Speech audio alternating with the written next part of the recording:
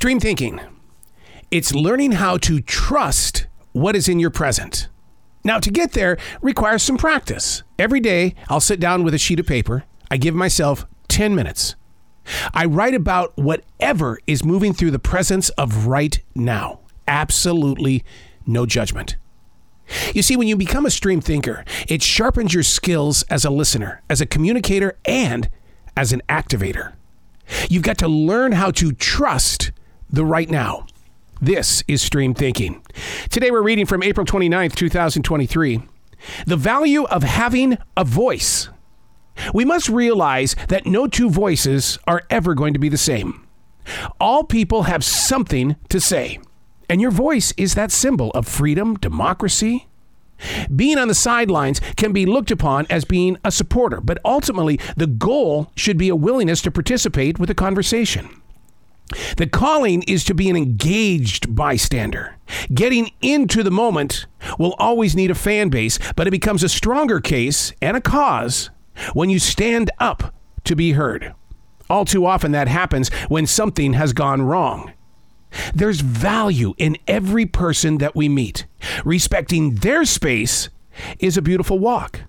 Listening to their stories can help heal your challenges. Using your voice doesn't always have to be in protest.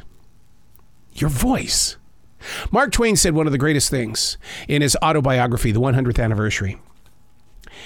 He said that your voice and the way that you write, that's your accent. That's your presence. That's your place. And if you try to copy or you try to become something other than yourself, you're not being fair to those that are in front of us. Your voice is something people may need, they may not need it. It may be in the way of them having a voice, but you still get to be heard. I grew up in a family of 8. I wasn't the noisy child. I was the child that returned to his bedroom because there I had a voice. In the middle of 8 kids, what was I? I was the middle child. By the time things got to me, it was like, everybody said everything. I don't need it. So I had to learn how to trust instinct. To be able to speak about things without opinion. You don't have to talk about politics in the way of being on this side or that side. Just have a conversation.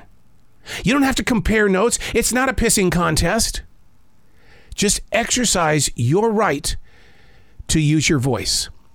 Your voice is important for your family, for your neighborhood.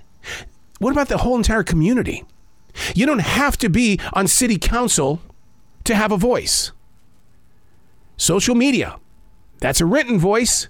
Or you can do a vlog and you can have a voice on YouTube. It's there, but at least you are making a difference. But to sit around, to be an armchair quarterback, that's not where we are right now. Everybody needs to have a voice.